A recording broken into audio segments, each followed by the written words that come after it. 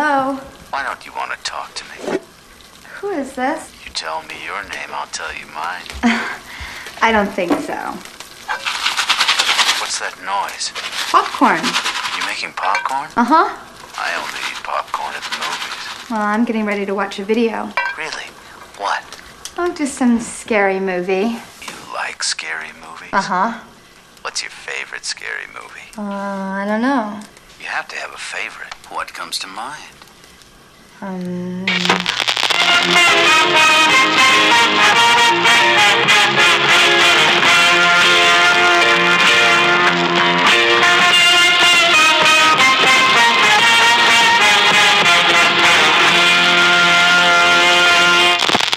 and Jacob to America is presented by the good people at the Podbelly Network. My fellow Americans, we are fortunate to be alive. They need them to protect us from the number one killer in history. Protect us from the Central University. A study on why killed 290 study on why it's called democide. Google it. Democide. Google it, folks. The world was coming to an end. Everybody wanted to know all the details about this flying dish that we had in our possession. There's an old saying in Tennessee, I know it's probably Tennessee, it says, shame on you. You fool me, we can't get fooled again. You fool me, we can't get fooled again. All right, welcome everybody to episode 123. Hold me accountable, Art, because I'm not 100% sure on that. Yeah, that sounds right. All right, yeah, fuck it. It's 123, everybody. I've lost count, man. We are now in the third hour of the Art and Jacob to America experience. So this whole month we are doing nothing but creepy topics, and this month we are going to be talking about the true stories behind the most famous Hollywood horror movies. So, originally we were supposed to be talking about voodoo, but we have my illustrious co-host as well as another illustrious guest here, the Mr. Sam Sheeran. Hello. Oh yeah, and then Keith's here too. Hello. Thank you. Our audience should already know who you are. The second most handsome man in the world, only behind Blake Shelton. Well, thank you. Still, claim to fame is that I'm Jacob's cousin. That's why I'm allowed to be on this podcast. So A little bit of nepotism up in this bitch, or what? A little bit. Yep. Okay. But anyways, Keith needs no introduction. oh yeah, look at those biceps. If you're watching on Facebook, biceps for That chiseled chin, looking would- like John Hamm over here. I wouldn't say like biceps for days. I'd say biceps for like a minute, maybe a couple minutes. Maybe till Wednesday. Okay. Like for the Sunday through Wednesday bicep. That's stretching it. Oh, okay. Anyways, better than me in Art. But not Sam. Sam is a very handsome man as well. If you follow Sam on Facebook or Instagram, he lives a very interesting life. Sam, I was following you. You went to what was the Mad Max festival that you went to? The Burning Man? No, not Burning Man. It was called Wasteland Weekend. Tell us about that. It looks like super fucking awesome, dude. Yeah, we nearly died. No way. Hell yeah. Yeah, it was amazing, really. It was something that friends of mine in the Los Angeles area have been going to for years, and this was its 10th year that the people who've put this thing together. It's been going sort of the 10th year anniversary, and they have live bands playing literally in the middle of the Mojave Desert. So Fuck. You're miles from anywhere. Yeah. Saying that there's a small little town with a gas station, kind of wrong turnstile. You kind of lost after that point. You're in the desert roads that don't become roads, that become just dirt patches and tire marks, and you're kind of hoping you're going in the right direction. Ooh. And yeah, you get there, and then all of a sudden it's like an encampment of 4,000 people all dressed up, and as you say, like something from the Mad Max movies. Yeah. And people take all their cars down there, and these are sort of not really road legal cars, but I guess in America anything goes. You can drive one of these on the road. I don't know. It wouldn't fly in England, but you have these, mishmash of vehicles all welded together from different parts. Some of them have got gigantic tires. Some of them are sort of half Volkswagen Beetle, half truck. And they have these giant spikes on flaming poles. It's all riveted together. It's literally a Mad Max movie, but real. Yeah. And you live it. And they have this thing where you don't really take money to buy things there. They have little markets, and there's literally a barter town there. Oh, wow. Where you can trade and swap things. But people sort of buy things with bottle caps. So that was interesting, I got food poisoning from some... That surprises me. I don't know. Yeah, I don't know what it was called, but I got pulled pork. And it wasn't even like the heat stroke and stuff. I had all this gear on to block out the sun or whatever. And, we'd been drinking a little bit in the day, and they say, don't drink until the sun goes down because it's really not good for you. But I'm British, and we tend to just drink whenever we want. So a bit of vodka and orange as the sun was going down was really nice. And then I thought, you know what? I think I'm going to have something to eat. What's that little smelly meat thing over there? So I went over, and there's a line of people, and they're all eating, sort of just stood in the desert eating this meat off these paper plates. And I thought, okay, I'll get some of that. And it was really nice. I was like, oh, that's great. And then we went and saw, some live shows and stuff. And again, there's no wall, there's no parameter, you basically turn up. There's like one little kind of almost like if you were crossing a border, there's like one little checkpoint into this region. And then once you're over this rocky little impasse, you're sort of on your own. And there's just an encampment of vehicles, and they make these sort of little arrangements with flags pinned into the ground where you can park, and that's about it. There is nothing else out there. And so later that night, sort of the sand and the wind came up on the last night, and it was so windy and dusty. Everyone put their goggles on, and it looked like the end of the world. And then our tent, we had literally pitched a tent in the desert, and it was full of sand and dust. By the time we got back, we were like, oh, great, well, we can't sleep in that, and you don't really want to breathe it in. Plus, the tent was about to fly away. It was that windy. So we decided to sleep in the vehicle, and then in the middle of the night, I woke up and I opened the door and just leant out and vomited everywhere. Oh. And there's nothing better than vomiting in a windy sandstorm, let me tell you that. Oh, God. I bet. Shoot. So, how many days was that? Because it looked like something like straight out of like Woodstock 94. It was like 4 days, but we only went for the last 2. Shit. Jeez. Dude, I'm tired just hearing all that, dude. Like, Yeah.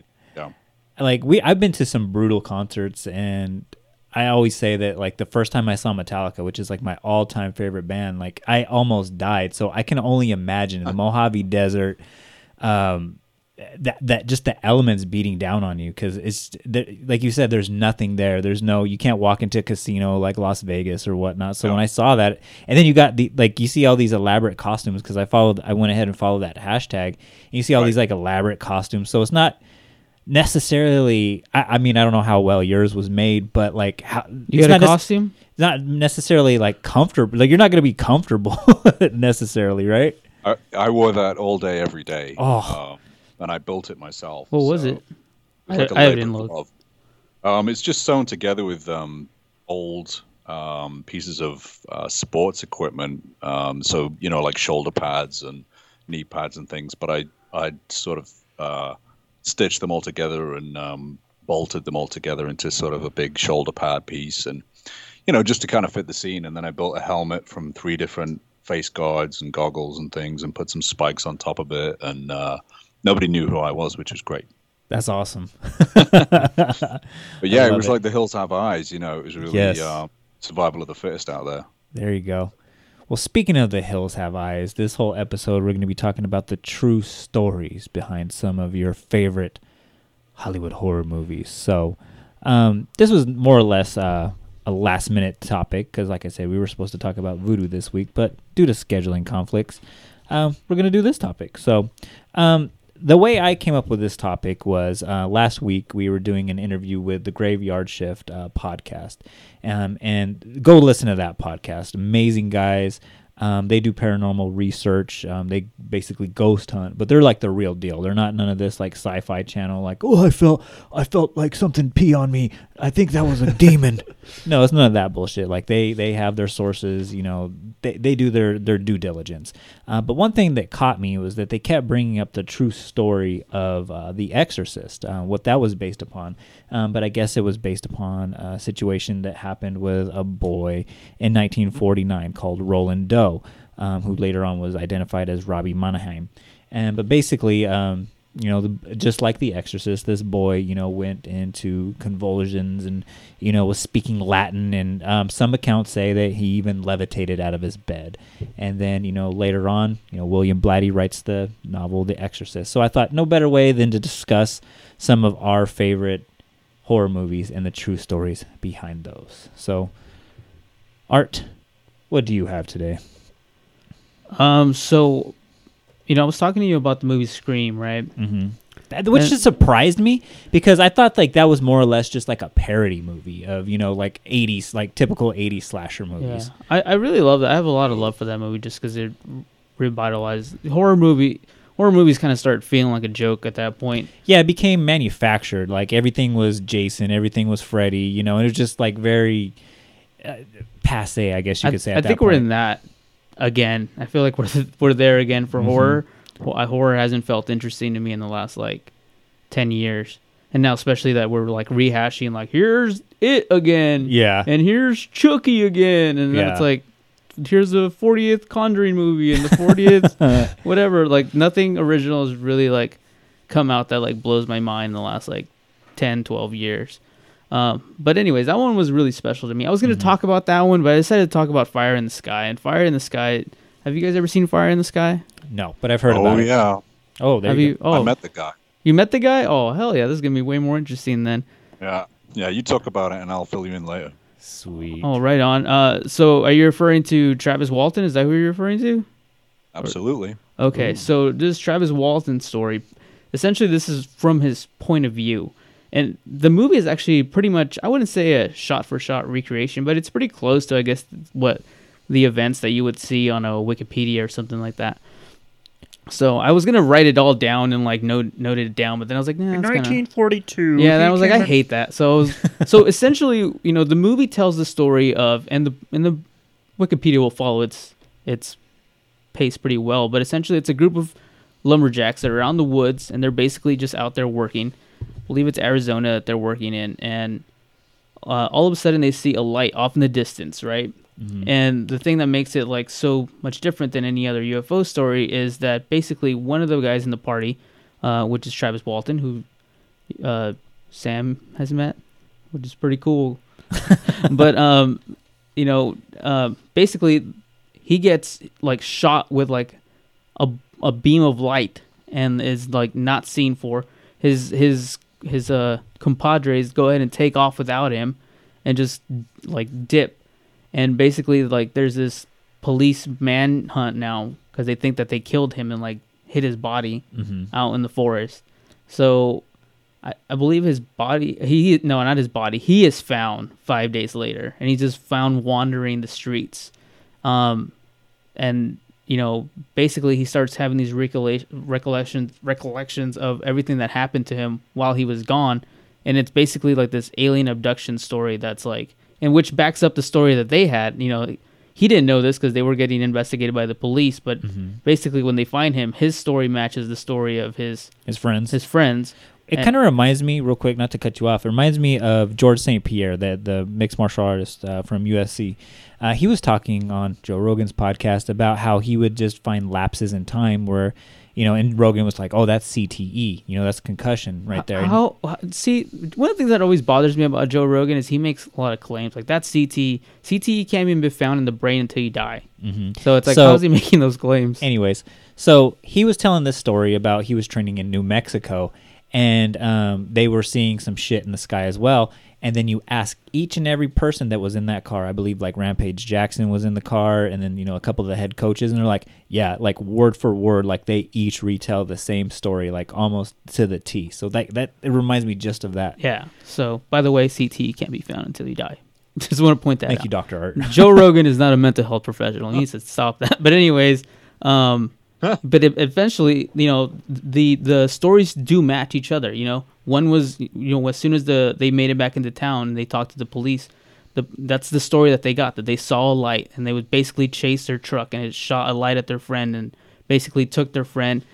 And they all stuck by that story. When he shows up, he basically says the same thing. Like, I was like swallowed up by this light. And he basically tells a very vivid, telling of what happened to him while he was on that spacecraft.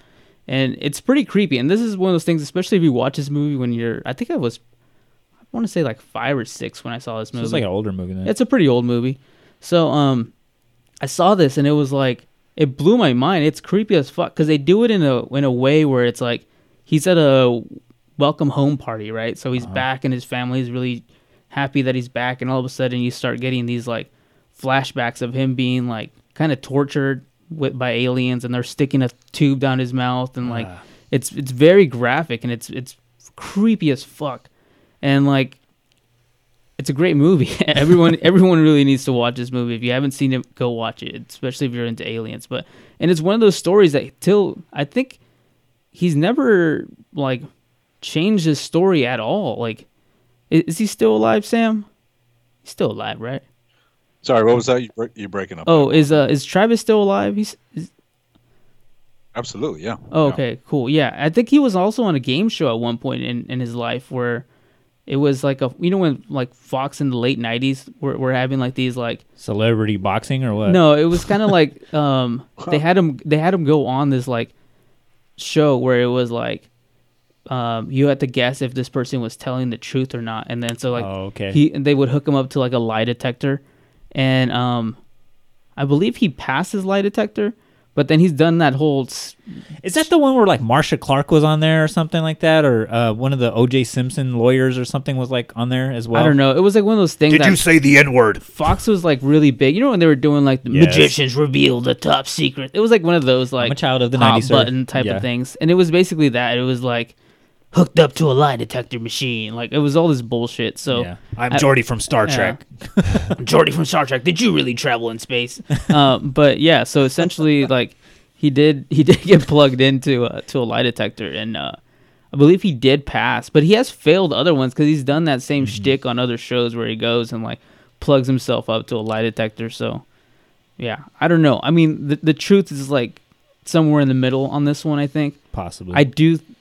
It's hard for me to like not believe his story just because it sounds so realistic and you hear it, the sincerity in his voice. And it's that same region where you see shit in the sky. There's all these stories. Again, George St. Pierre, that his whole training camp saw something. What was that? Phoenix Lights? The Phoenix Lights. We haven't talked about it, but there's things like Missing 401 that happens in that area, that region of like the Sequoias and all, the Nevada Triangle. There's all these like weird things that happen where people spot strange lights in the sky, and especially in that area, and like, not to get too off topic, but it is a big Bigfoot region of the country where like people report seeing Bigfoot. So all kinds of strange things happen in the woods. So I kind of believe him. I'm a UFO believer. I believe in extraterrestrial life. So Sam, I don't know if you want to have any input since you actually met the guy. That's pretty badass. Sure, yeah. Well, for anyone who doesn't know, I do a lot of book illustrations and things for documentaries and covers and stuff to do with the unexplained. So every now and then I'm fortunate enough to meet some really interesting people from around the world that have either had, as you say, Bigfoot encounters or anything to do with UFOs or even ghosts and things like that. And back in, I think it was 2012, I went to a conference near Joshua Tree called Contact in the Desert. And this happens every year. It's usually in May, I think. And it's around, 2,000 people sort of get together, and the organizers rent out sort of a church hall conference type area. And me and a friend of mine, we booked a sort of motel a couple of miles down the road, and every day we would drive into this conference and we'd see speakers give lectures and things. And some of them are ex-military. It was all to do with UFOs and aliens and things. So some of them were like ex-military, ex-government. Some of them were just authors, and a lot of them were experiencers. And Travis Walton was there, and because I was fortunate enough to know some of these people who've written books, or some of the media people, we were invited after Travis's lecture. He did sort of like an hour talk on his experience, and he's written a book on the experience and things like that. We were fortunate enough to spend the evening with a couple of experts in that field, including Travis, in one of the sort of private chalets, and we all got drunk under the stars, and he played guitar and sang and stuff. Actually, really, really good guitar player. And it was a blast, but we got to talking to him about, very politely, because I'm sure he's sick of telling the story, but, we said, so can you tell us anything that you've never told us before, kind of thing? It's one of those golden moments where you think, I have to ask him. If I don't, I'm going to kick myself. Yeah. And so we basically said, so what do you think of the film? And I saw that at the cinema when I was a, young teenager. I think it was 1993, 94, maybe. I don't know when it came out. And yeah, it's a fantastic film, as you say. It was scary, it was disturbing, and it was nothing that I think anyone had ever seen before on the big screen, because it wasn't to do with ghosts or monsters or things. This was an alien film, but it was a horror movie. And so we got talking to Travis and everything, and his take, and I've heard him in other interviews since, and he now talks a lot about it in his lecture. He really doesn't like that film because he says it really isn't what happened in terms of everything up to the abduction itself is pretty accurate. He says it's pretty on the nose. As you say, he did go, missing. He was gone for 5 days. When they found him, he thought it was one night. They said, feel your face, you have a beard. And there was all this kind of, as they do with any film, they kind of exaggerate things for, they add a few things that are not real just to make it more interesting. So all the flashbacks didn't really happen. He just has these memories. And what he'd said was actually more disturbing than the film. So much so, I'm not going to take too much time telling this because there's so much information behind it. He said that's one of the reasons. Super interesting This stuff. is super interesting. I would rather, this is like, if we only got through this, like, damn, like that's some exclusive information. This is like, going down some roads I never Sam, thought we were going to go down. Sam, the floor is yours. Feel free to take as much time as you want. thoroughly invested in the story. I'll make it quick as I can. Because we do want to discuss the horror films. But long story short, Travis said, there was so much more disturbing material that the filmmakers were like, we can't even film that. We can't even fit that into 2 hours. It's just not going to play. So when they brought in the screenwriters to sort of concoct this whole other sort of structure to the story to then put it into a film format, essentially it just completely changed the story that really did happen to Travis. And so he's a little kind of still to this day pretty pissed about that. And he wants at some point for this film to be truly made in the way it will be. And maybe it will be in 20 years. Who knows? Someone will maybe do the true story or whatever. But he's since had a documentary out. I think it's called Travis. True Story of Fire in the Sky or something. But he has his own book out, Fire in the Sky. I think it's like an autobiography of the account. But yeah, after meeting him, he's sound as a pound. He's super, super intelligent, super polite, very, very well read, nice guy. And at no point did I think to myself, yeah, right, whatever, dude. He was absolutely. He put it this way: he's like, what do you do when something like that happens? You just carry on. There's nothing else you can do. Yeah. But carry on with your life. You're not.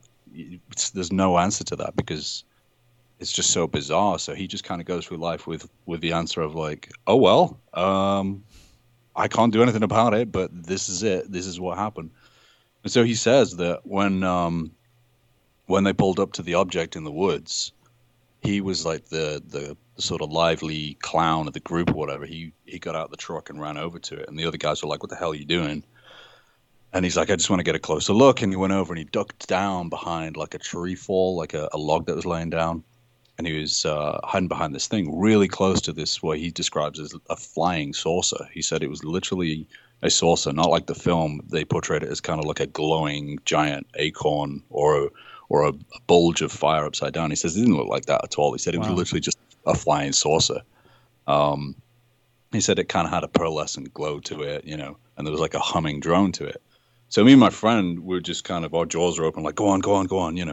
And he says he stood up to get a sort of closer look.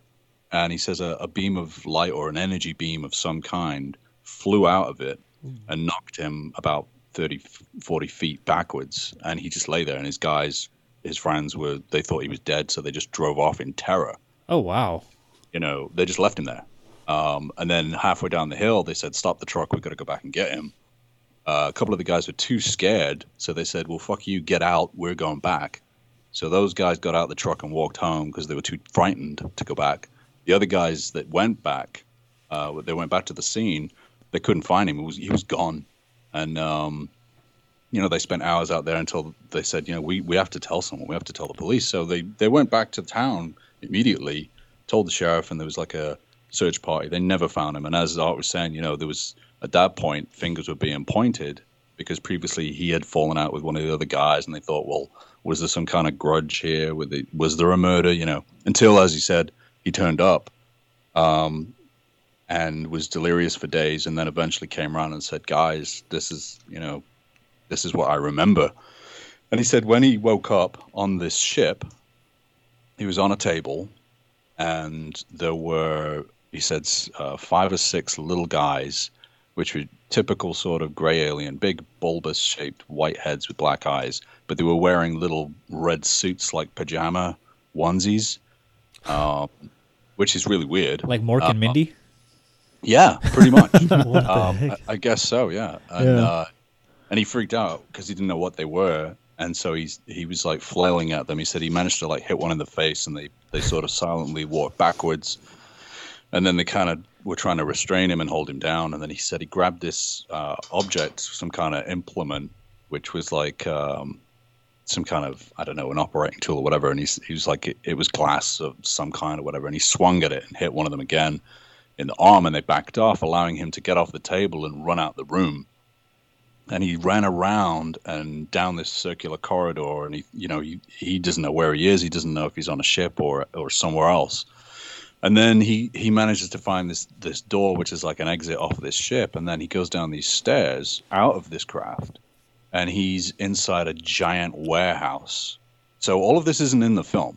This is what his account is of his true story. So he says he's inside this giant warehouse. Now, he doesn't know if it's actually a warehouse where this ship's parked or if he's on a mothership in space. He has no idea. He has no idea. He said he was just guessing like anyone else does from his description. He says he can't say because he doesn't know, but that's what he saw. He was in some kind of giant hangar, which could have been another bigger craft. He doesn't know. And then he sees a guy, and here's the strange part. He sees a guy who's straight up a human, just another dude. It was like a blonde-haired guy, right?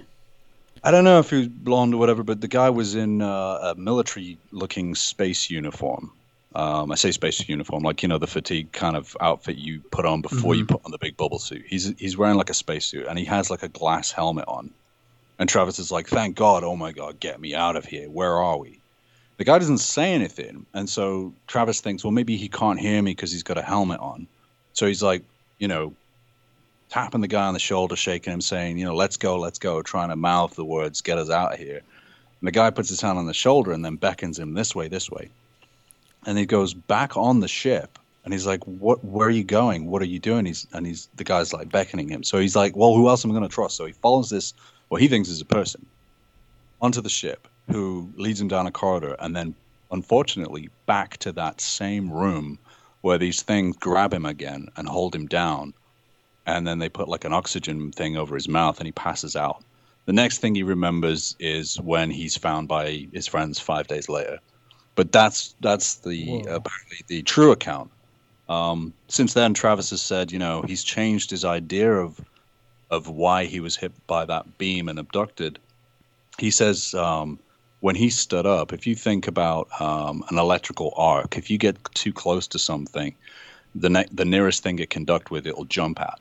And he thinks that maybe when he stood up from behind the log, some kind of static charge connected to him. And he thinks it was maybe an accident.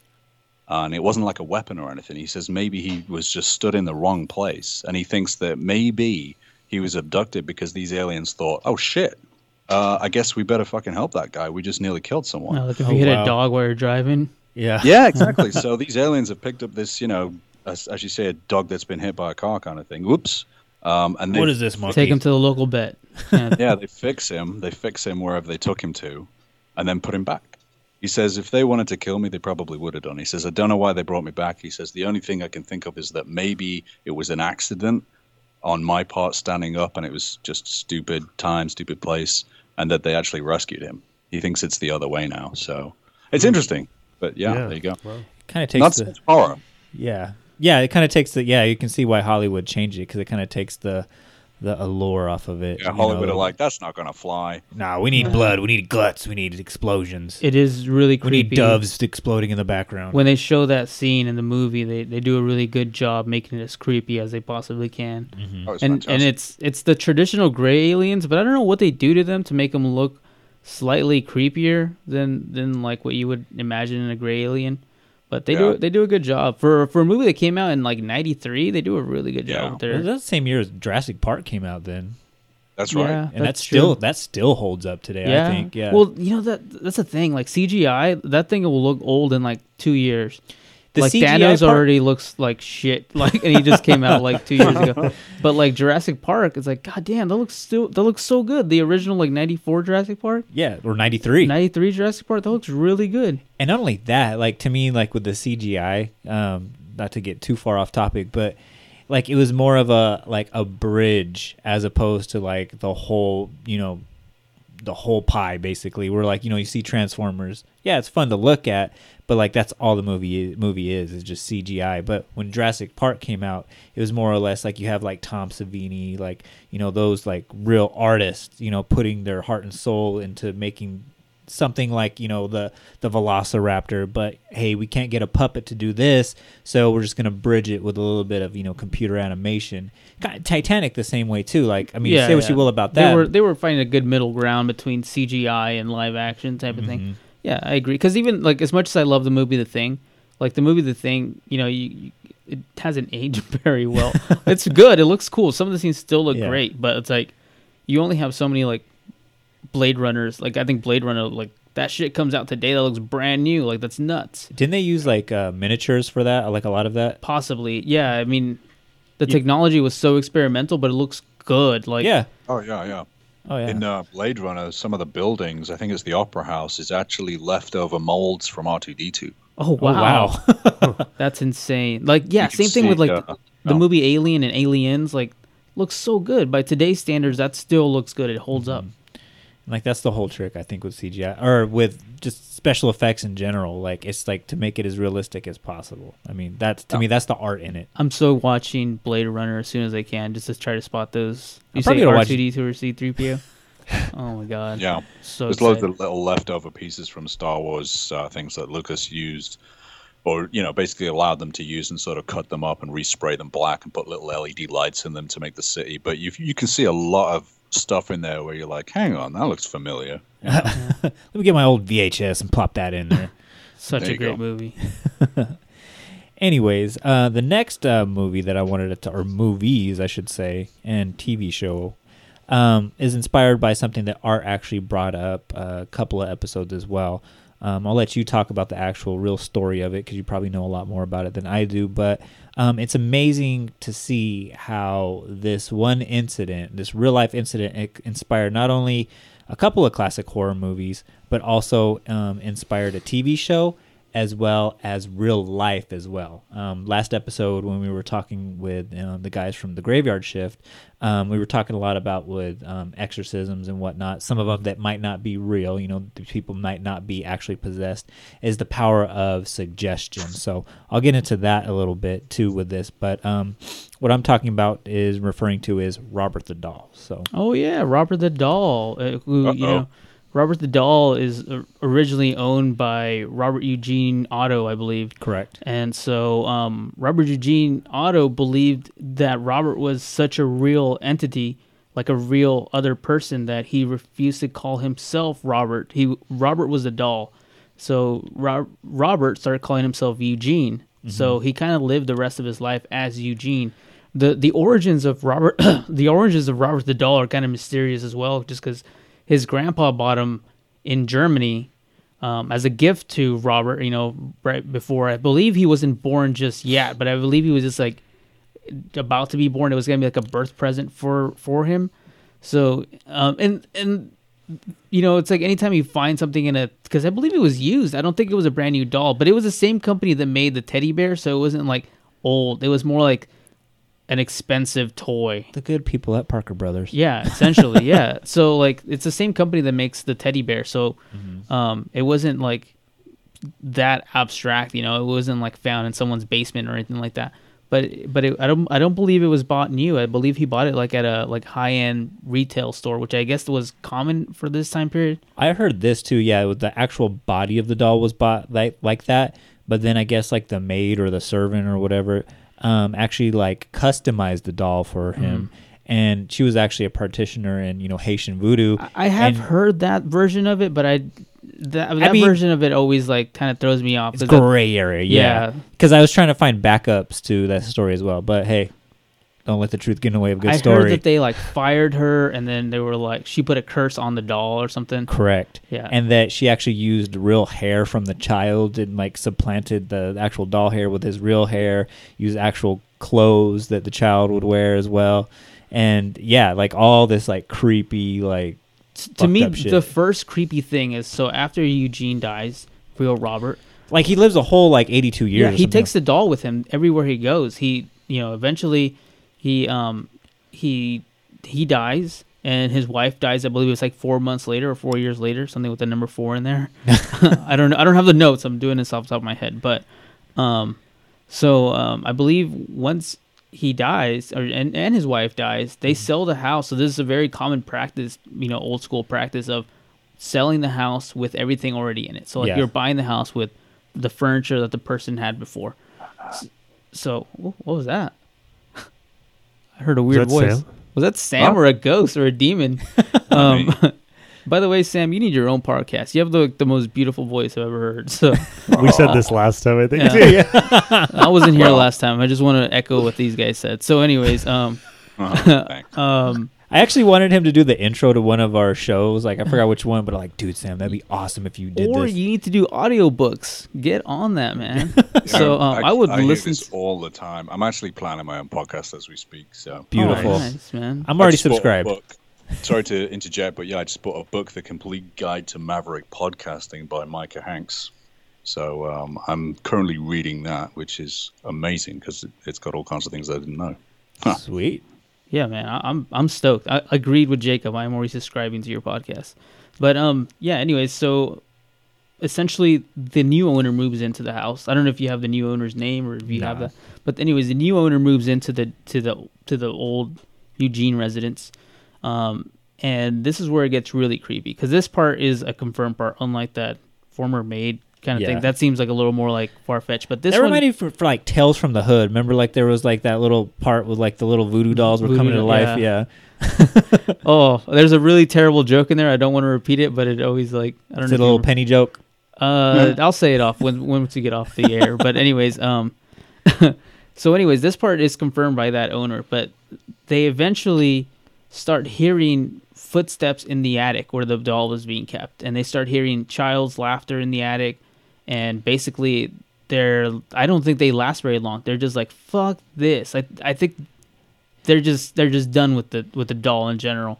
The doll itself, it's currently residing in another like Key West museum. It's actually and it was just house there too. Like it wasn't even for display because I guess like a lot of paranormal investigators were looking at him like, yeah, there is some suspicious activity within this doll.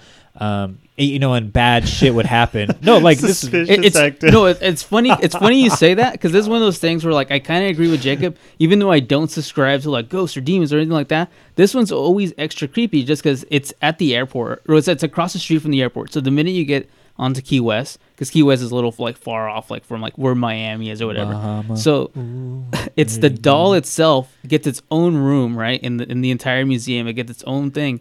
The background of the doll is basically all the letters, and they give you this warning before you walk in there saying if you go in here and like basically talk shit or anything like that negative towards Robert, like you're bound to get like bad luck or someone in your family will have like some kind of like tragic accident. Or if you take pictures of him without permission, like documented, like I looked this up, like your camera will fuck up, your phone will fuck up, something will happen.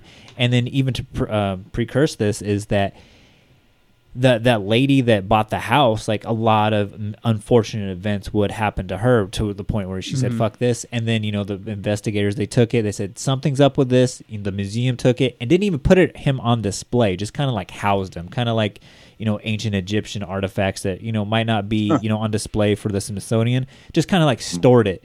And then, you know, the story, you know, gained traction, you know, in the mid-90s. Fox, you know, did a, you know, profile on it or whatnot. And then, you know, they started to put them on display. And then that's when they started to see all these new occurrences. Yeah. So the whole like room around him is full of letters and candy bars that people like bring to him. Because essentially people say that he's like the soul of a child or something like that. Like he has the attitude of a child, like vindictive as a child would be, you know, if he talks bad to him. So like, it's pretty interesting. I one of the most interesting things I have heard of Robert the Doll are the employees of the museum, and how like they all say like he just seems like a doll. I don't understand. Like they never say anything strange about him. They're just like he's just a doll. Like he basically pays for me to have a job because I have to guard Robert the Doll, which I think is like the greatest thing ever because you know they have a job because Robert the Doll is there. And so, Robert says, "You're welcome, America." Basically, he is the economic stimulus plan we need in this country. Robert, more Robert the Doll. Robert 2020, get on that ticket, baby. But another interesting thing about Robert the Doll is his influence on popular culture and movies, of course. Yeah, this is interesting. Chucky, or what is it? I don't know what you're referring to. Obviously, yeah, the most obvious one would be the Child's Play series. Oh, you know, okay. They've done like 17 movies or whatnot. Chucky's Bride. Yeah, Chucky's Bride is clearly the best one. Really? No, I'm just kidding. I've never seen that, dude. I'm actually interested to watch the Aubrey Plaza remake just because I like Aubrey Plaza. But I've only seen the original one and that's it. Really? I never found it scary, so I never went down that me either. road. Yeah, like even as a child, like when it came out, because it came out in '88, I would have been like 3. I remember my dad brought that movie home when I was 3. Joe, he brought that movie home. Hey, Pelon, this is a good idea. You're gonna watch this movie right here. I remember my cousins were petrified of it. They were like, "Oh, Chucky!" And I was like, we watched it like one late night. It was more of a comedy. It's full. Like imagine like these like 9-year-old Mexicans, right? Or not even 9. We were like 6 years old, and like I remember thinking like, oh, like the hype of it being scary like never got there, and I was like, wait, that never got scary. I just felt dumb the entire. Anything I feel like I can fight and beat is like not scary to me. Yeah, the whole time I was like, come on, kid, you got some chingazos. Let's throw them, baby. Just fucking burn them or whatever. Yeah. So anyways, yeah, of course, like Art said, you know, Child's Play, you know, Chucky was inspired by Robert the Doll. But one that I thought was super interesting where, you know, real life kind of mimics, you know, fiction, and then fiction mimics real life, kind of does a little ping pong here, is Robert the Doll in 1963 influenced a Twilight Zone episode called The Living Doll. Oh yeah, that I didn't know that. I didn't know that influenced that one. Yeah, and I watched the actual episode is on YouTube. You can go on there and watch it. It's pretty. It's a 1960s, it's 63 episode of the Twilight Zone. It still holds up pretty good. Is it scary? No, but it's pretty creepy. You know, and basically the story on this is you have a single mother and she has a child, a daughter. And, you know, she marries some, you know, asshole dude that, you know, is a horrible, you know, stepfather to this daughter. And she has this doll. It's kind of like the doll from Toy Story 4, like the main bad guy. Yeah, it's just like a regular little doll. Yeah, a little like, mama. And then, like, it says shit. You know, you pull the string and it says shit, right? And so the... and so the stepdad, you know, is like, you don't call me dad, you call me Bill. And he was this very horrible person to the little girl. And so one day, you know, he goes and he takes the little doll away from the little girl and throws it into the trash bin. And when he throws it in the trash bin, it says, I'm Lucy Liu. You better be nice to me or I'm going to kill you. And he's like, what the fuck? And then, like, you know, throws the trash out or whatever, right? And then, you know, long story short, you know, because I'm not as interesting as Sam here, the doll comes down out of the trash. And, you know, calls the father on the phone saying, I'm going to kill you. And the dad, all disgruntled and Republican, is like, what the hell is this bullshit? And he thinks it's... Republican. He comes out and he's like, who's messing around on my phone? And so he goes out and he thinks it's the wife. And he's getting ready to beat the wife. This is early 60s fucking America here. And the wife is, like, in bed with the little daughter, like, reading, like, Little Bo Peep or whatnot. And he's like, holy shit, who could have that been? Because cell phones haven't been invented yet, and the telephone's in the kitchen. And so when he comes out, he sees the little doll that he threw away on the bottom of the staircase. And he runs down to go fucking grab her and trips and falls. And the mom is like, oh my God, my new husband's dead or whatnot. Picks up the doll and says, the same thing. Hi, I'm Lucy Lou or whatever the doll's name is. And says, you better be nice to me because, I'm guarding whatever the little daughter's name is. And what I thought was interesting about this story is that the mother's name in this episode was Annabelle. Oh, yeah. So with that said, in 1968, Ed and Lorraine Warren, famous demonologist and exorcist, they have a case where there is a possessed Raggedy Ann doll. Is that what it's it a is? Raggedy Ann doll. Yeah, Raggedy Ann doll called Annabelle. And I'm trying to do Ed and Lorraine Warren, their stories, that deserves its own episodes on their own. So I won't get too far. They're dubious at best. Yes. And so I'm trying to do my due diligence, how did this Raggedy Ann doll get the name Annabelle? And as it turns out, Ed Warren would kind of borrow aspects from Hollywood and TV and literature and apply it to some of these cases, and then later on write books about it, to continue on with their crusade, I guess you could say. So, and then Annabelle ends up becoming a very popular horror movie franchise. She had her trilogy, man. Yeah, she's got a trilogy. Is it a trilogy or she definitely has 2? She has 3. She has 3? 3. There's one where she just plays like a side character, right? The first Conjuring, She's like the side hustle person. Yeah. Yeah. That's nuts. You know what's really funny? Did you guys see the DC movie Shazam?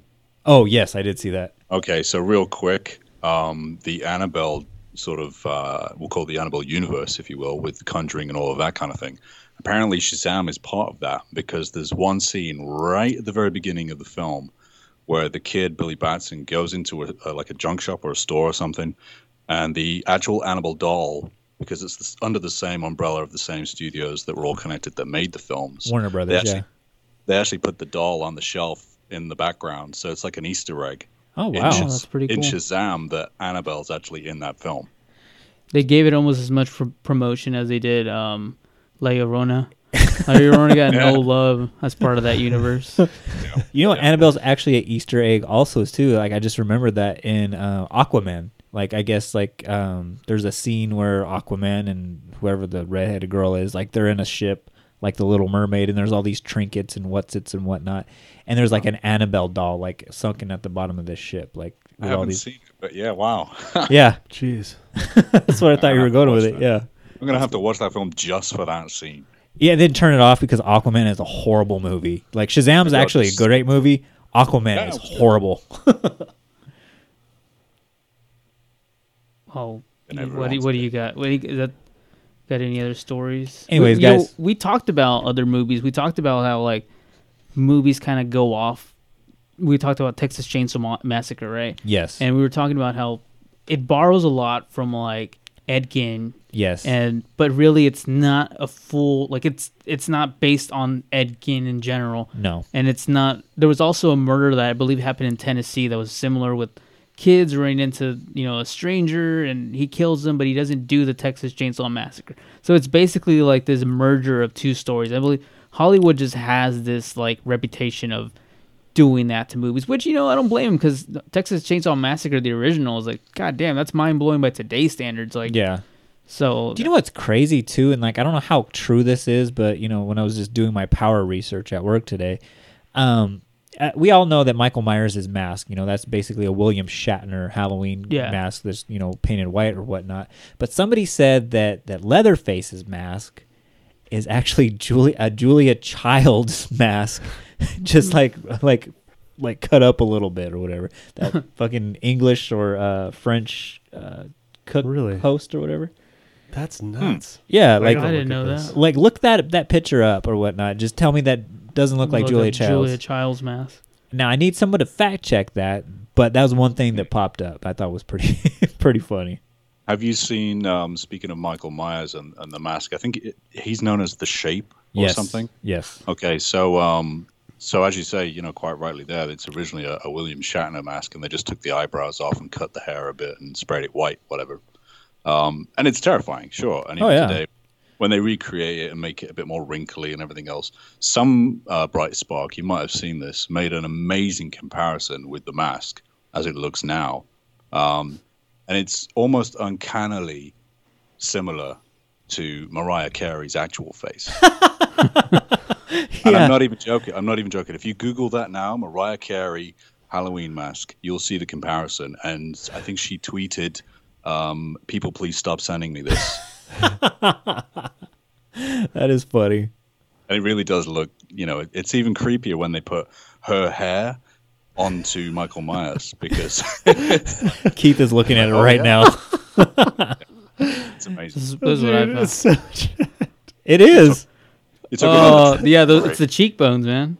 Yeah, it's that mouth. Oh, that's funny. Another interesting one before I get into the another creepy one.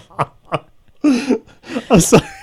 That's beautiful. She has like a super plasticky face, which makes sense because the mask is made out of plastic. But like her face is like so goddamn like leathery and like full of like injections. What are those injections called to like Botox injections? Like she's so fucking phony.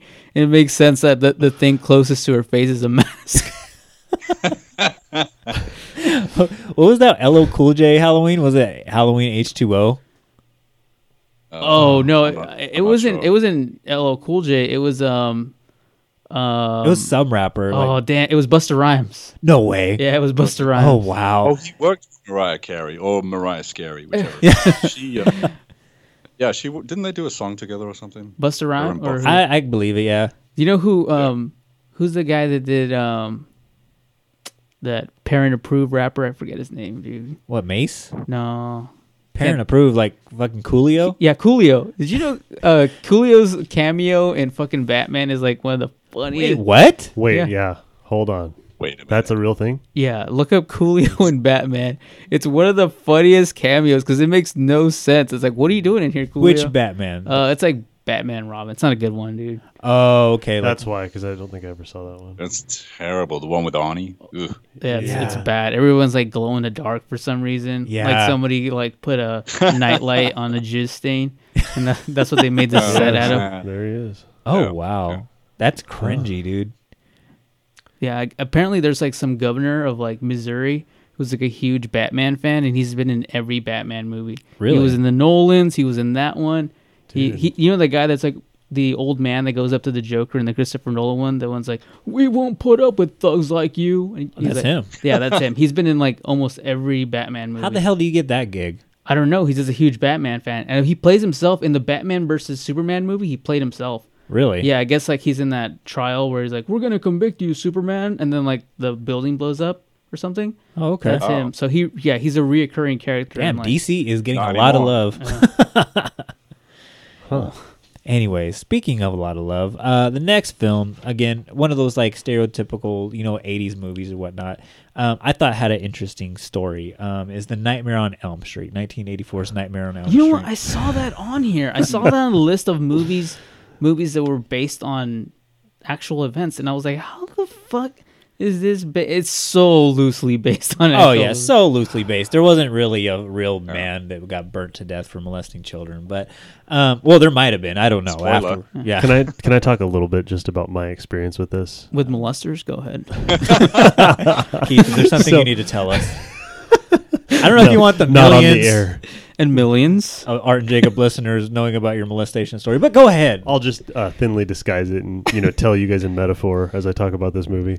So, okay, as a kid, I used to think this movie would have to be like the scariest thing ever. My mom would not let me watch it, and so my whole life I went not knowing about Freddy Krueger. Like I knew what he looked like, but I just thought it was like the scariest crap on the planet.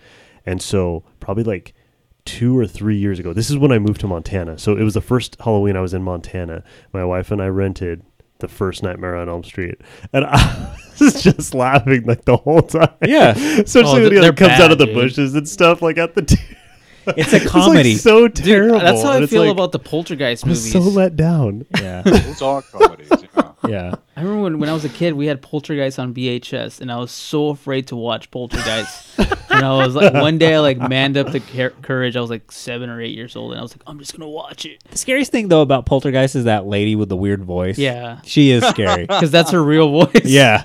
You can't fake the funk on you that can't bullshit. fake emphysema. So, Is she still alive? I don't know. Yeah. I doubt What it. was She her was name like 80 in that movie, so I don't know. I think she was maybe 17. I was gonna say 13, but I was like, I don't want to ruin. No, she was just unfortunate looking. Yeah. Yeah, God bless her though. She made it farther in Hollywood than I did. So, but anyways, A Nightmare on Elm Street. I thought this was interesting, only because like Keith said, like I think of Nightmare on Elm Street and I think like I just automatic just cheese, like oh okay, this is just like a movie you go see like on date night or whatever, like when Halloween is about to be upon us. So anyways, I was reading, what inspired Wes Craven. I guess it was like a lot of real life events, a lot of bullies that he grew up with. I guess was an actual Fred Krueger was a bully that used to bully Wes Craven. So, God bless that bully, for giving us Wes Craven. And, just a lot of, things growing up, even like the sweater, like that has some kind of significant meaning. I guess like those colors he read were, the most clashing colors to the human eye. And but the interesting thing is when he actually put pen to paper and actually came up with a script for Nightmare on Elm Street it was a series of LA Times articles where they would document in the 1970s Southeast Asian immigrants, from Laos, Cambodia, and Vietnam. They would come over and then they would experience situations where they were afraid to go to sleep. Like they thought, they were going to die if they went to sleep. And then one gentleman, it was so bad, like he was up for like 7 straight days. The doctor prescribed like super powerful sleep pills. He's like, hey, you have to go to sleep. There's no reason that you have to be afraid to go to sleep. And he goes like, no, I can't go to sleep. Like something bad is going to happen to me. And, the family would give him the pills or whatever. And then like later on they would find like those pills, like he threw them up and put them behind his pillow and whatnot. But yeah, one day he actually, after almost 7 days of no sleep, your body is going to succumb, to the need to sleep. And eventually he passed away. In his sleep. No explanation for it, no heart attack, nothing that would be associated with sleep deprivation and whatnot. He just mysteriously died. And, they actually found like a Mr. Coffee, like in his closet, with hot coffee just ready to go, because that's what was keeping him up. And it was the most mysterious thing, and they could not explain it. And it was just these Southeast Asian immigrants, escaping, war-torn countries. Now, eventually, technology, progresses, and a lot of them think that, hey, it was something to do with the chemicals that, that were in the bombs. A lot of Agent Orange was out there and whatnot. Yeah, man, mustard gas, it'll fuck with your nerves. Yeah, so they assume that that's what was going on. But in the 1970s, they're like, what the hell is this? People are just going to sleep and dying. So Wes Craven thought that was a magnificent idea for a horror movie. There's an Are You Afraid of the Dark episode that's very similar to that. I never heard that before, but it was basically like this old man, and like if he fell asleep, like all these like ghosts or like dead bodies from the ocean would like wash up on shore and like get to him and kill him. So he would constantly like drink caffeine and try to keep himself awake and all these things. And like it reminded me a lot of what you just said. That's pretty interesting. I'm pretty sure that was inspired by the same thing. Probably. One thing too, I'm glad you brought up Are You Afraid of the Dark? That's like one of my all-time favorite like TV shows because it holds up even as an adult. Like I remember staying up till 10 just to watch. They're bringing it back. Shut up. Yeah, they're bringing it back. I think it's going straight to Netflix too. We're getting some DiGiorno and we're watching that shit. Okay, definitely, man. Anyways, one of the craziest ones, to refer to last week again with the Graveyard Shift guys, they talked about, hey, if you ever smell sulfur in a cold place, get the fuck out. That means, something paranormal, something really evil is there and present. And I remember a couple of weeks ago, I was trying to go to sleep. I couldn't go to sleep. And I was like, you know what? I'm going to look up some old Are You Afraid of the Dark episodes. And one that stood out to me, and it still creeped me out to this day, was the ghost that was in the swimming pool. And, at the end, it's like they would, before the ghost would, abduct somebody or drown somebody, you would get this overwhelming smell of sulfur and whatnot. But the creepiest part about that is like the nerd guy, the hero, he like throws like some chemical compound that, makes it so so you can see the actual ghost or whatever. And that is like the most freakiest shit that you ever saw, like on PG television. But Interesting. Are You Afraid of the Dark, man? Underrated as fuck. Okay, but from on like a level of like, I don't know, Scooby-Doo to like Mysteries of the Bible, how scary? Because I've watched Mysteries Are You of the Afraid of the Bible Dark? too, I and would Are say Afraid of it's the like a Dark.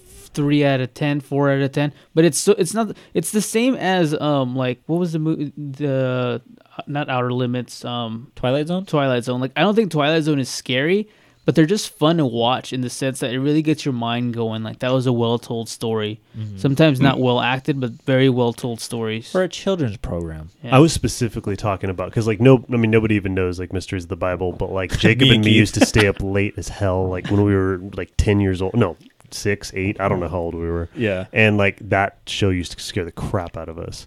So I'm just trying to figure out, Jacob, in your opinion, is Are You Afraid of the Dark scarier than Mysteries of the Bible? Dude, to put it down right here, dude. Nothing is scarier than Mysteries of the Bible, motherfucker. The Exorcist isn't even scarier than Mysteries of the Bible.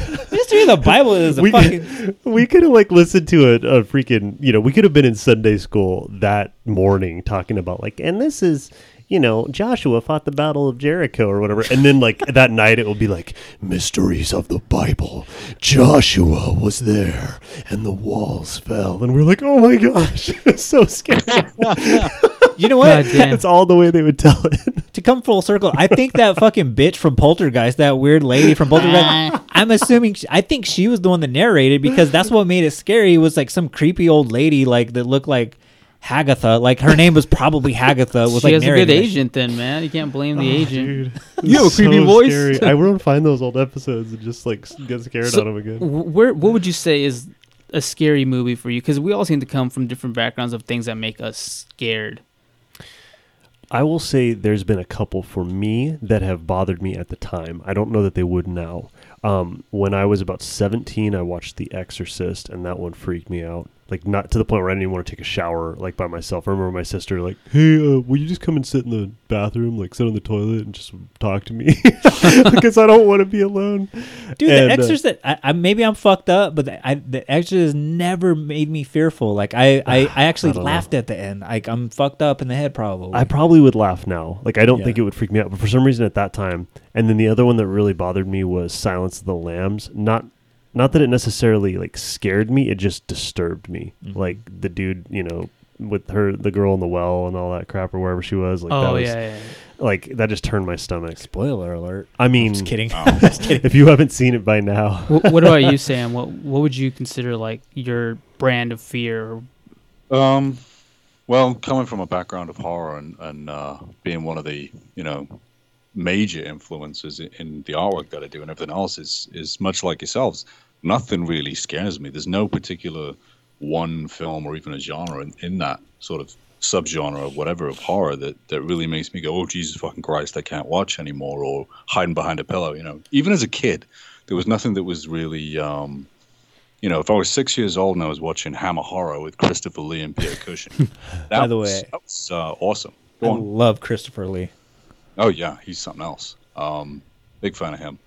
But I think the scariest thing for me is being sort of 6 years old, and my mum would put on this. This is back in England when there were maybe 3 or 4 channels on the TV, and that was it. And we had a small little color television in our living room. And I'd be sitting on the couch, and she said, "Okay, you can stay up late and watch this, horror film. That's fine." And I'm like 6 or whatever. And before the film would start, it would be like a white screen with a clock in the middle of the screen with the hands just slowly ticking around. And eventually, when those hands got to midnight, the film would start. And as the more it did that, the screen would sort of like drip with blood slowly and slowly and slowly. So it was almost as though there really was blood pouring down your screen, and it just it just intensified the fear of what you're about to see. And that was far more scarier than the film, because when the film started, it was like, whew, now I can enjoy the movie. You know? Well, that's over It with. was totally different. But I think if anything does disturb me these days, I think, you know, you could almost put it down to throughout the decades, there's different nations that kind of hold the crown for horror. So you could say, you know, in the 60s or 70s, you know, it was a toss-up between Great Britain and America. And then in the 80s, it was definitely America. And then in the 90s, it was sort of, you know, all over the place. And then in the early 2000s, I think it really, the pendulum swung right over to Japan. Oh, And yeah. even Korea, you know. And I think for the 2000s, especially the early 2000s, you know, the first 10 years maybe, the Japanese films that were then dubbed and sent over to Europe and America, which then became, you know, remakes The like Ring, The Ring, yeah. No Grudge, all that kind of thing, Dark Water, you know, Tale of Two Sisters, all of these films. Those are the most disturbing, frightening characters and creatures I've ever seen. The tension, just the lighting, the makeup on these things, everything was so fucking disturbing because they're all based on actual Japanese ghost stories, which obviously, you know, all have their origin in something. But, you know, when you've got this sort of pale-skinned, skinny, Asian, long black-haired girl creeping under your bedclothes, and you lift the bedclothes and she's in the bed, I mean, and she's not even making any noise, she's just going, whatever. That, for me, is utterly terrifying. And then you turn around to look away and there's a little boy in the corner, you know, and he screams, but there's no sound coming out, all that kind of shit. I kind of agree with you. Like, one of my favorite movies of all time is the movie. Have you seen the movie Audition? Oh yeah, yes. I own that one. So I love the movie Audition. I think it's like one of the most terrifying movies. But the villain itself is not meant to be creepy. You know, she's meant to be a cute girl. You know, Yeah. so it's that to me is the scary part when it's something that we want or crave in our own lives. You know, it's something that, you know, we invite into our homes. That to me is always like creepier, you know. Also things that like kind of fuck with my mind. Things like I saw Jacob's Ladder when I was pretty young, and I still think about that. Like psychological thrillers will always fuck with me. So like Jacob's Yeah. Ladder's up there for That me, was a and good like one. It's in my garage right now. yeah. So it's like I think they're it's remaking that right now. Aren't they? oh, are they, dude? That always scares me when there's remakes. Like the Suspiria remake, I refuse Just saw to that watch. last night. How was it? Awful. Oh yeah, see, I refuse to watch it just because the original Suspiria is like amazing. It's great. I love that movie. I'm not going to ruin anything, but the new Suspiria, I watched it last night, and you know, me and my girlfriend are sitting there, and we're thinking, okay, yeah, this is great. Tilda Swinton's in it, awesome. Tom York from Radiohead did the soundtrack and the score, fantastic. You know, we couldn't wait. We stick it on, and you know, an hour in, we're like, Jesus fucking Christ, this film is so drawn out. And it's just utterly disappointing. Really, really bad. As much as I love Tom York and Radiohead, like I don't know if he can ever top what Goblin did. Like the Goblin thing, that music is just like some of the most fucked up music. Like if you play that to the average ear in the middle of the night and they woke up to that, they'd probably like shit their pants because it's that disturbing. So speaking of this, They like, hit the brown note. you're talking about the average person. So, like, we were talking about these Japanese horror films, right? And I just had this thought, and I just wanted to bring it up so you guys could think about it too. Remember back in the day, like, I think it was like the first Phantom movie that was made, where like the dude takes off the mask, and there was people like fainting from like terror at his face. We're talking about Billy Zane, the Phantom. I can't remember who. the superhero, the Phantom. I'm talking Phantom of the Opera. Like, Oh, Phantom of the Opera. so like it was like an old movie, like super. I thought you old. meant the purple Phantom superhero. No. I still have that McDonald's cup, I think. Like, you supersize your fucking meal, you get a Phantom cup. But like, okay, so the idea of, you know, people back in the day being terrified of like Dracula, like the old Dracula, like the really old Phantom of the Opera movie. Lon Chaney, all that, Bela Lugosi. So just imagine showing one of them like The Grudge or, you know, whatever. They would shit themselves. They would just like, would they They'd die? die. Like, They do you would think they would die. actually die of terror? I think they would die of fright, or they would go insane instantly. Yeah. You know, when they first started doing like moving pictures, one of the first thing they did was like the shot of a train coming directly at Yes. the audience, and like That's people right, yeah. freaked out and ran out of the theaters. People were like, "A train is coming at us." So like, if that's what it took to scare people back then yeah they would probably shit. 22 skidooed out of that bitch, yeah. The suicide rate would go up. You know what it is though? It's like fear. Like human fear is just fear. It naturally comes from the unknown. That's what's what's agree, scary. Yeah, There's and nothing then scarier. yeah, because your mind doesn't know because it's not familiar with it. We're accustomed. I mean, we see Freddy Krueger and we laugh because we've seen it. We've grown up with him. You know, we know what it is. We just know it's a guy, you know, with makeup on and whatnot, right? But you know, somebody back in the day sees that like, oh my God, it's a demon. We need to go to Pentecostal church for about 7 days and cast him out and throw, you know, because a lot of exorcisms now, there's pre the Exorcist movie and post the Exorcist movie. They brought it up last week as well with our interview with the Graveyard Shift, where you know a lot of stuff that you see with the power of suggestion is stuff that people have seen in you know the Exorcist movies or you know the Emily Rose movie or whatnot or The Rite. So they're just bringing stuff that they've seen. Yeah. They did that with Hereditary, didn't they? I mean, I don't know if you guys like it or hate it. I hated that it. movie. I thought it was absolute overrated gash. I agree. I agree with you 100%. I refused to watch what's that Midsummer or whatever it's called, the new one that the director did. I haven't seen it. I heard it was good, but then I heard Hereditary was good, and it was same. My sister told me it was really boring, so I don't want to watch it. But yeah, as you're saying there, you know, Hereditary, they just stole scenes from other films and put it all together. Yeah, that's what I said. Yes. You know, speaking of like the unknown you were talking about, one of my favorite movies, and you might disagree, this is just like a personal taste for me, but I love the movie, the original Blair Witch Project, you know, just because you never see the villain. You don't know if it is a psychological thriller. You don't know if these people are just losing it in the forest. And they sold it as a real thing because you didn't, like back in the 90s, this is like early internet. Like you didn't know what was real and what was not real. You couldn't go to Wikipedia at this time. And that movie will never like age because it's timestamped 1994. At the time, you could go online and research it because they put out you know information about it months ahead. I think it was almost like a year ahead of the release. They had put a website out of these strange murders that are actually there. They built a real newspaper that surrounded it. They had case files. They made it out to be a real thing so that if you went and researched it, you could find stuff. That's so awesome. Yeah, they did such a props good job. to them. And they did a joke. No one had ever done that before, you know? So when you go see this found footage film, which turns out to be real if you actually looked it up, you know, it was terrifying. Of course, none of it was real. Yeah. We know now. And the genius thing too about it is they borrow a lot from the Bell Witch, right?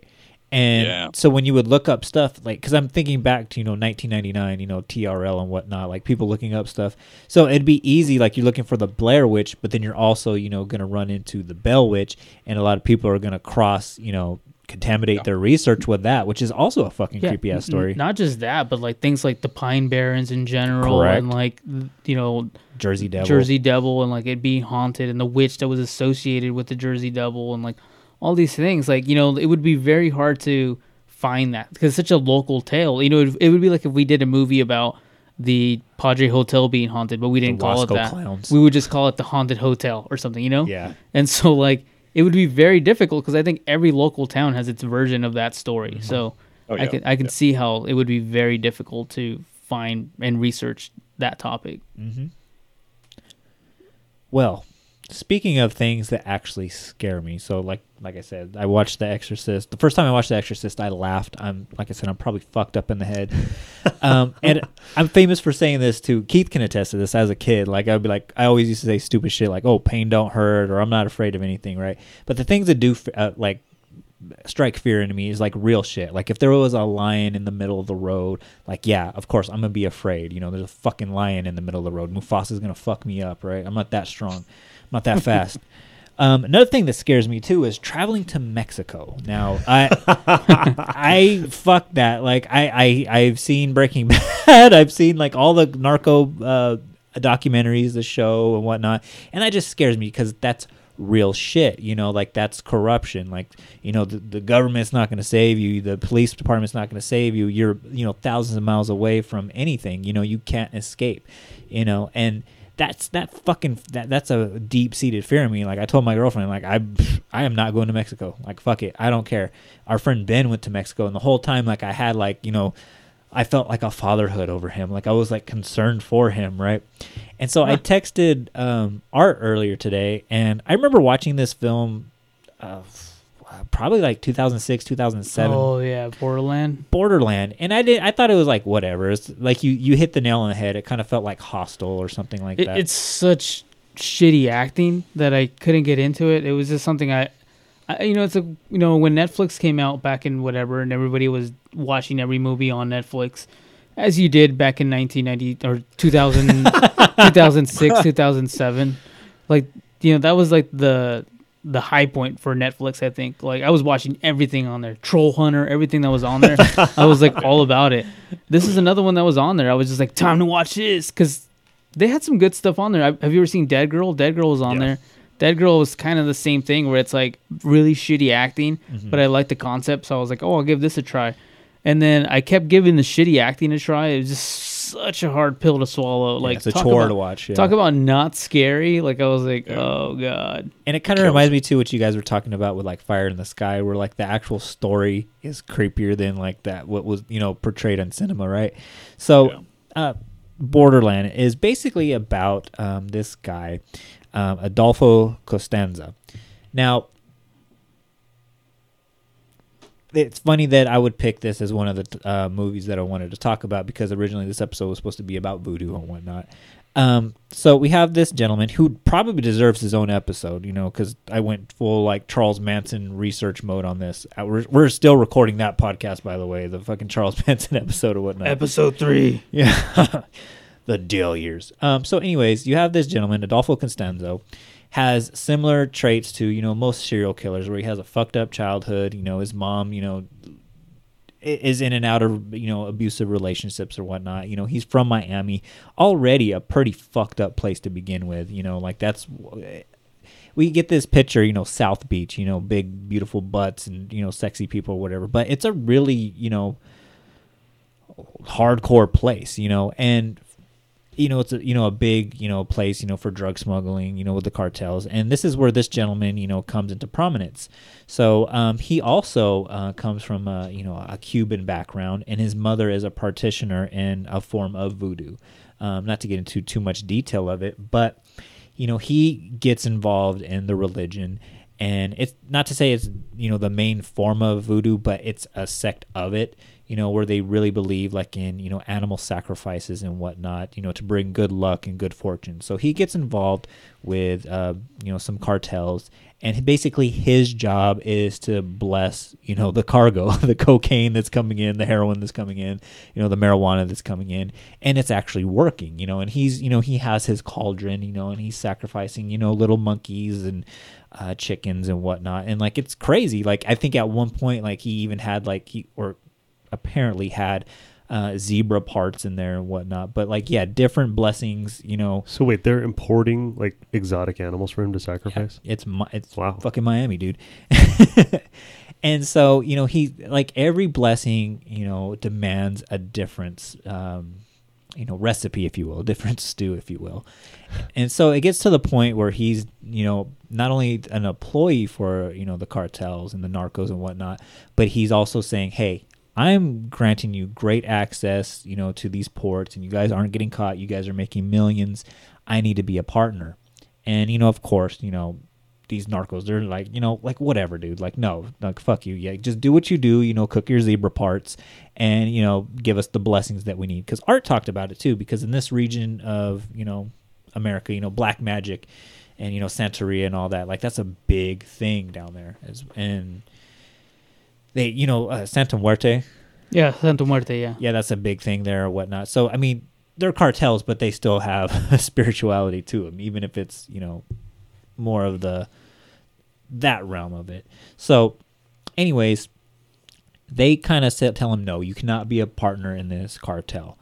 So what ends up happening within the coming weeks, he's got some underlings under him, is that mysteriously the main people from this cartel go missing, and they end up finding random body parts of these cartel members, spread around the lands and whatnot. They're missing spines, they're missing spleens, they're missing hearts, they're missing pieces of brain. And logic states that, yeah, he's probably had them killed and did some kind of, blessing or ritual with those body parts. So eventually he joins another cartel, which is more than willing now to make him a partner. So Out of fear or just out of like probably they saw the value? They saw the value, sir. They saw the return on the investment. Okay. So He was ROI positive. yeah, he was ROA positive. So again, it has to progress. No longer can he use, just zebra parts and pythons and whatever for, exotic animals and parakeets and whatnot for his recipes. So he starts, digging up cadavers and whatnot and, using, actual human bones, for his blessings or whatever. And then it progresses past that to where he says, okay, this next blessing is going to have to take, an actual live sacrifice. And it cannot be a sacrifice from somebody that, just an average person, because now he's living in Mexico City. And it can't just be, just your average, Pueblo citizen or whatnot. It has to be, somebody of high stock and high intelligence. So what happens is there's a pre-med student or a med student that's, vacationing in, Mexico on spring break, and he gets abducted. And what happens is he ends up killing this individual, takes him captive and uses, some of his body parts, for his recipes and whatnot. And eventually this gentleman, tries to escape, and he ends up catching him and basically decapitating him with a machete and then using his brain for his next blessing. So long story short, he kind of fucks up where, he's in a hotel, and obviously the authorities are after him at this point, right? As fucked up as the Mexican authorities are, they're like, okay, this is where we draw the line here, right? Can't have you cooking fucking, med students' brains or whatnot, right? So he's at a hotel, there's a drug transaction conspiring where he's at, and, the cops come for something totally not associated with what's going on in his hotel room. But he sees the cops, he starts freaking out, he starts shooting at them. And, the cops, are like, get him. And so he runs, throughout the hotel room. And then he decides, oh, my God, they got the place surrounded. They're coming after me. I don't want to go to jail. So he orders a couple of his underlings to take his machine gun and to execute him and his, I guess, his girlfriend at the time as well. Just straight up, just kill me now. Like Viking funeral? Like, did she want to die too? Or was she just like... He's the man of the relationship. Come on. So it's like the Viking funeral where it's like, I have to die now and you have to die with me. Yeah, he died with honor or whatnot. But I thought that was like the creepiest thing ever, because it's just like, this is real life, and this is shit that actually goes on. I'm not too proud of this, but, when high-speed internet became a thing, you would go to websites like rotten.com and you would see what would happen like in third world countries. And I mean, just look at like the fucking Serbian film and whatnot. Like this stuff is actually going on. Those ISIS films. Yeah, don't look at that. Yeah. Yeah. Like red rooms are a very real thing. Yeah, the dark web with those red rooms and whatnot. And it's fucked up shit. And that's what scares me, because I talked about what natural human instinct is to be afraid of the unknown. I'm afraid of the fucking known. And it's shit like this. Yeah, I agree. There is some creepiness to the fact that these are real things. Like the movie, what's the movie with Denzel Washington in it? Training Day. Yeah. Training Day has one of the scariest scenes when like those gangsters like, oh, I'm gonna push your shit in. I'm gonna push your shit in. How are your shit pushing? Like that is one of the scariest scenes. Because Art and I, we grew up in the fucking hood in the East Side, like a Mexican neighborhood like that, where you have crazy ass cholos. Like I remember, hanging out with friends like that. That were pushing each other's shit in, yeah. Yes. No, one of the guys, they were playing Russian roulette in a garage, and they were snorting cocaine and doing that, and they're like, hey, you want to give this a try? And I was like, no, guys, I'm actually quite hungry. I need legit playing Russian roulette. Legit playing Russian roulette. Live round. And I'm like, dude. First of all, I don't want to play this, and I do not want to be a fucking party to this shit. I was like bumped straight out of there. This is me, like straight up, just like 17-year-old me, not even fucking. Yeah. That shit really happens. Like that's what makes that scene in particular so scary, is that it puts you in that situation. Like this could happen to anyone. This is a regular guy, and he just knocked on the wrong door, type of thing. Speaking of things that actually really happened, we covered Bohemian Grove on this podcast at one point. There's a movie based on Bohemian Grove called The Conspiracy, and it's basically very similar to Alex Jones breaking into Bohemian Grove and filming it. So Alex Jones. Yeah. And so it's Who gets basically to play Alex Jones? it's basically they chose a pretty good looking guy to play him. That's Oh, nothing come on. like God him. damn it! So it's a skinny guy too. But anyways, Should've got Danny DeVito. Is Come it on now. supposed to be him? what was that? Is it supposed to be him? No, it's not. It's Oh, it's kind of like a mockumentary style though. So it's kind of similar to when he actually broke in. So a lot of it's filmed with like handheld cameras, and they're breaking in. They capture footage of like actual ceremonies, and they're sacrificing someone, and then they're basically making their way out. And I don't want to spoil the ending, but I will because I'm pretty sure you guys will never watch it. So they essentially get caught, and at the final scene is the guy like thinking that he's made it out of it, only to realize like he's gonna be the final sacrifice to their like little pagan ritual thing The that they have going on. cremation of care. But essentially, yeah. The cremation of care is one of the funniest things because don't they have like So Walt lame. Disney narrating that shit? So it's Walter like Matthau. it's pretty lame. Like I just remember watching it and being like, "This is what you guys thought was some crazy like satanic ritual. This is like lame." Yeah. Well, they do walk around naked. There's a bunch of like weird things about that place it's where they weird. ship in like male prostitutes for like Yeah. all these dudes. It's just kind of weird. Kind of a weird thing. Hey, whatever you want to do, but it is kind of weird because it's on taxpayers' money. So Yeah, I don't know what's more disturbing, that or a talking doll saying you better be nice to me. You know. Yeah. I think if they remade that film now, I think you still have it as a little girl doll, but you give it Samuel L. Jackson's voice. Oh fuck yeah. That would be so much scarier. You know. Oh my god, yeah. done. I bet you Samuel would do it too. He'll make any movie. Like he'll do anything, you know, or at least he used to. Snakes on a Plane. I mean, No. Yeah. Well, he just did that for the love of it. He just thought, this is so ridiculous. I got For the love of the crap. I totally went into that movie, Snakes on a Plane, expecting to be like, oh, okay, this is going to be mediocre at best, right? I totally love that movie. I totally it's love good. that movie. It is good. Yeah. I've never seen that movie. Didn't he put a dude. ton of his own money into it, though, at the end? I can imagine. I can only imagine, yeah. I heard that like when they found, I don't know if this is true, but I heard that when the creators of the movie found out that he was actually going to be in it, they tried to like change it and make it better, and he like refused to let them change the name from Snakes on a Plane or like try and like, no, this is the movie we're making. This is what I signed up for. This is how it has to be. He needs to do a Sharknado movie. That's what he needs to do. Yeah, that would be. I mean, he did Deep Blue Sea, which Oh, is a that's shark better. movie. That's Yeah. so good. Yeah, It's never mind. pretty terrible. Never mind. No, I there's a special place in my heart for Deep Blue Sea. Dude, the fact that he doesn't get to be in it very long was kind of sad. Yeah, that what does made it suck. Do you guys remember the LL Cool J song that he wrote for that? Where he did the shark Blue fin. is- My hand is like a shark My fin. my Or something. hat is like a shark's fin, which doesn't make any sense why his hat is like a shark's fin. Hey, bro, that was some legit '90s gangster shark rap.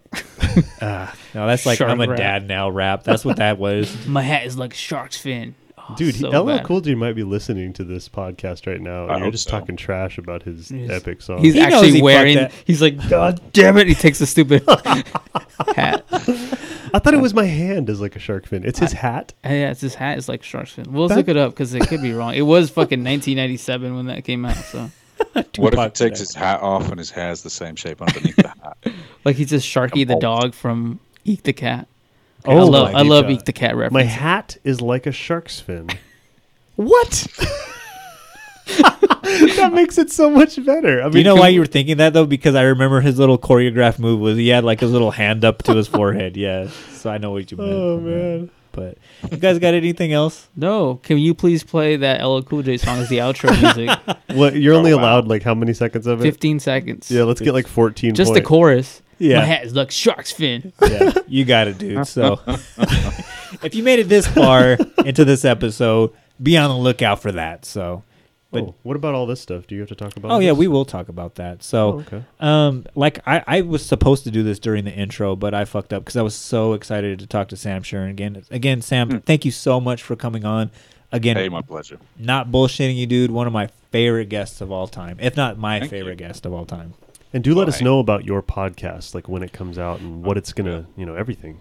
Yeah, and we'll put you, we'll get you into contact with some people to be on the official network for Art and Jacob Do America, which is the Podbelly Network. Shout out to the Podbelly Network and all the great podcasts. I just listened to Kim and Kit Say Alive. They do a movie review type of thing for Halloween 3, Season of the Witch, which is one of the best Halloween movies. Their podcast is awesome because they talk about a horror movie and then how they would survive it. Yeah, it's pretty interesting, especially when they don't know.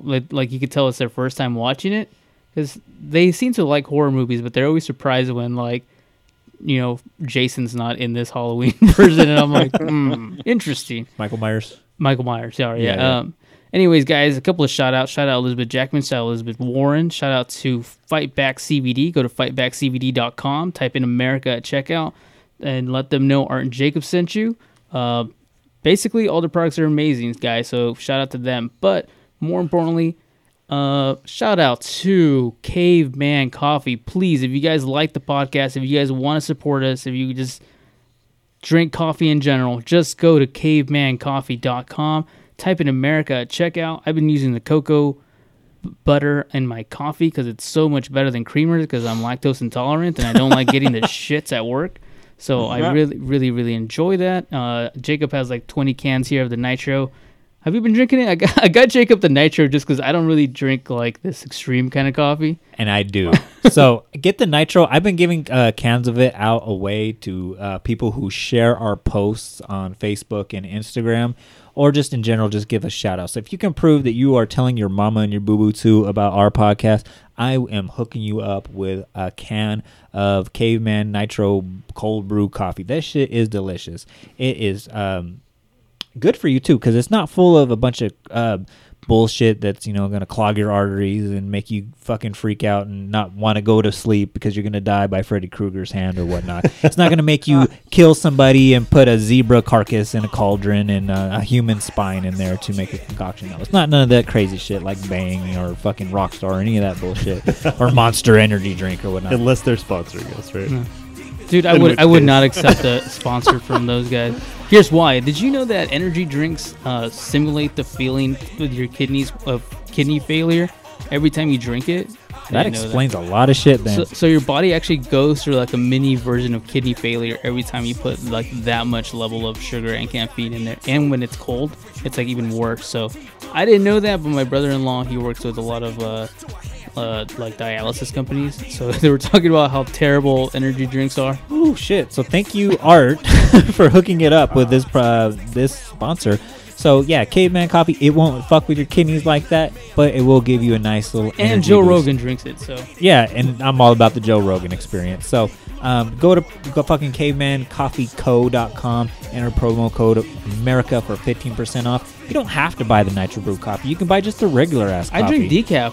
Yeah. I have the decaf at home. Yeah, or you can buy a fucking clever ass fucking mug that looks like a kettlebell. My girlfriend just got the hashtag pirate mug.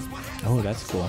Yeah, so yeah, if you want some really good quality coffee, I do believe they sell tea on there as well, Sam. So if you want to get yourself some tea, save yourself 10 or 15% off, because that's one thing that like when I see a product and they're like, oh, you can buy it online, I'm like, okay, it's not sold in stores because I don't want to pay for shipping and whatnot. Use our promo code and it'll take care of shipping, it'll take care of taxes, and it'll give you a little bit extra off. So you're getting, just for being a fucking loyal listener, one of the millions of Art and Jacob listeners, you get hooked up like that. And if you buy it on a Friday, they have free stuff Friday. So if you buy it on a Friday, which I think tomorrow is a Friday. Yes.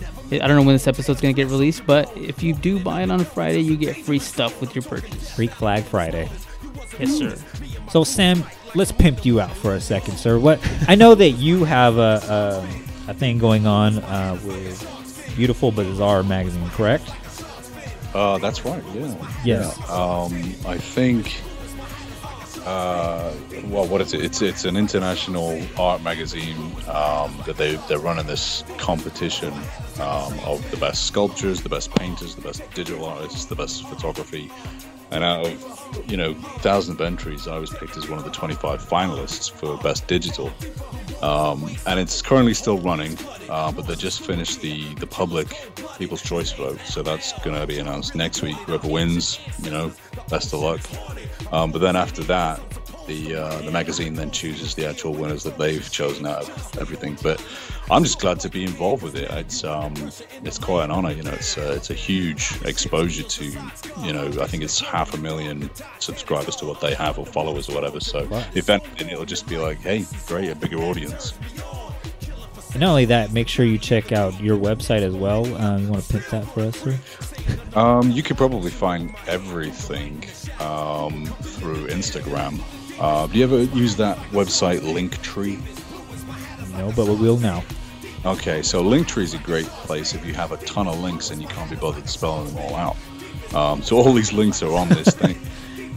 So if you type in the word link, all one word, linktr, so linktr .ee, so it's like Linktree, but there's a dot after the R, which is really strange, but anyway. / Mr. Sam Sheeran, and then it's Mr. the word, MASTER SAMSHEARON. Or find me on Instagram, wherever. And buy some of his beautiful artwork. Because I'll say this too, Yes. I'm not just BSing you here, man. Some of the greatest pieces of work I've ever seen. Well, thank you very much. So with that said, guys, Keith, you got anything you want to pimp? I don't think so. I mean, I'm not really, A pimp. I feel like pimping isn't easy, and I don't, I don't have it right now. I don't have anything to pimp. Oh, okay. Thanks. Art. Just thank you to Sam. You've been great. Thank you so much. Nice to meet you, man. I didn't come here on the first one. I was going through some shit. I don't know what was going on, but thank you for coming on again. It's even a pleasure, sir. We look forward to having you on again, man. And meeting in person still at some point. All right, we need to get that. That'll happen. It will happen at some point. I was trying to get you to go to Universal Studios, but Yeah. I'd hit that up early, so. Yeah. Anyway, Sam, you have a beautiful night, sir. You too. Thanks for the invite. Oh, anytime, man. And if I don't speak to you before, have a great Halloween. You too, man. You too. Happy Halloween. Happy champagne. Happy Samhain. There you go. Yeah. At least you corrected the pronunciation. Well, I bid you a good night, sir. So anyways, with all that said, guys, make sure you follow us on everything as well, at Art and Jacob.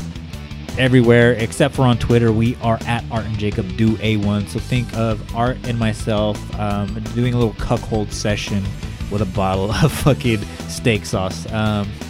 And make sure you check out our website as well, artandjacobdoamerica.podbean.com, where you'll see blogs by my very handsome and illustrious cousin here.